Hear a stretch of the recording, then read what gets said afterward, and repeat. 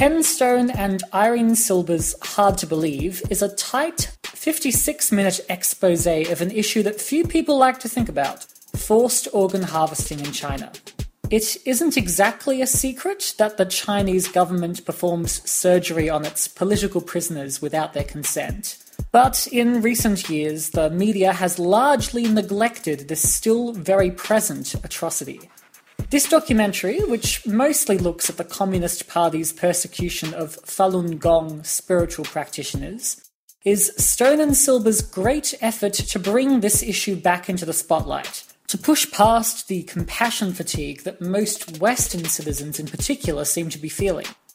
Most of the interviews here have been conducted with American human rights defenders Torsten Trey and Ethan Gutman, who urge people to realize that these horrific violations will never be stopped if everyone just keeps waiting for someone else to fight the fight. It seems to Trey and Gutman that if this was happening anywhere other than in China, one of the most powerful global economic players, then the international outrage and protest would be much louder and stronger. They also suggest that the problem feels too large and abstract for most outsiders to really comprehend. The human impact of these practices can easily get lost in the sea of statistics, or indeed in the literal sea that divides China from most other countries in the world. While the short running time does make the film easier to digest, and could well encourage some of the more apathetic people to actually sit through it, it doesn't really allow Stone and Silber enough time to really explore this issue in quite enough detail. On top of that, far too much of this time is spent listening to these two white social commentators, while any interviews with the victims of this abhorrent system of exploitation are something of a rarity. Out of the interviewees who are actually Chinese, the one who is given the most screen time is a perpetrator, not a victim. We hear a great deal about how prison doctors are being coerced into stealing the organs of their patients while they are still alive and fully awake.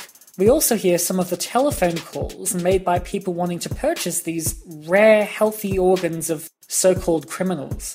There's no denying that these are both crucial things to cover, but this should not be at the expense of the voices that have already been horrifically suppressed. If anyone is going to be made the face of forced organ harvesting, it should unquestionably be one of the victims. While Gutman doesn't believe it's fair to expect these people to advocate for themselves, since most of them don't have the legal or political expertise, the idea that none of them have the skills or the capability to fight for their own rights is something I actually do find hard to believe.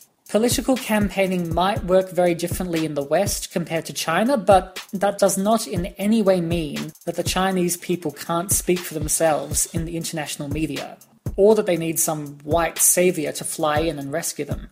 In some ways the most, and in other ways the least controversial approach this film adopts is to compare the organ harvesting in the Chinese medical system to the Holocaust.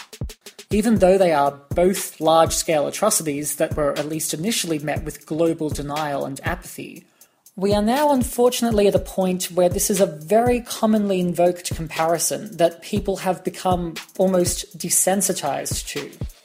I'm not sure what it would take to shake the rest of the world out of their inaction, but an acceptance of the Chinese people as the leaders of this cause and as the voices of their own national problem would certainly be a start.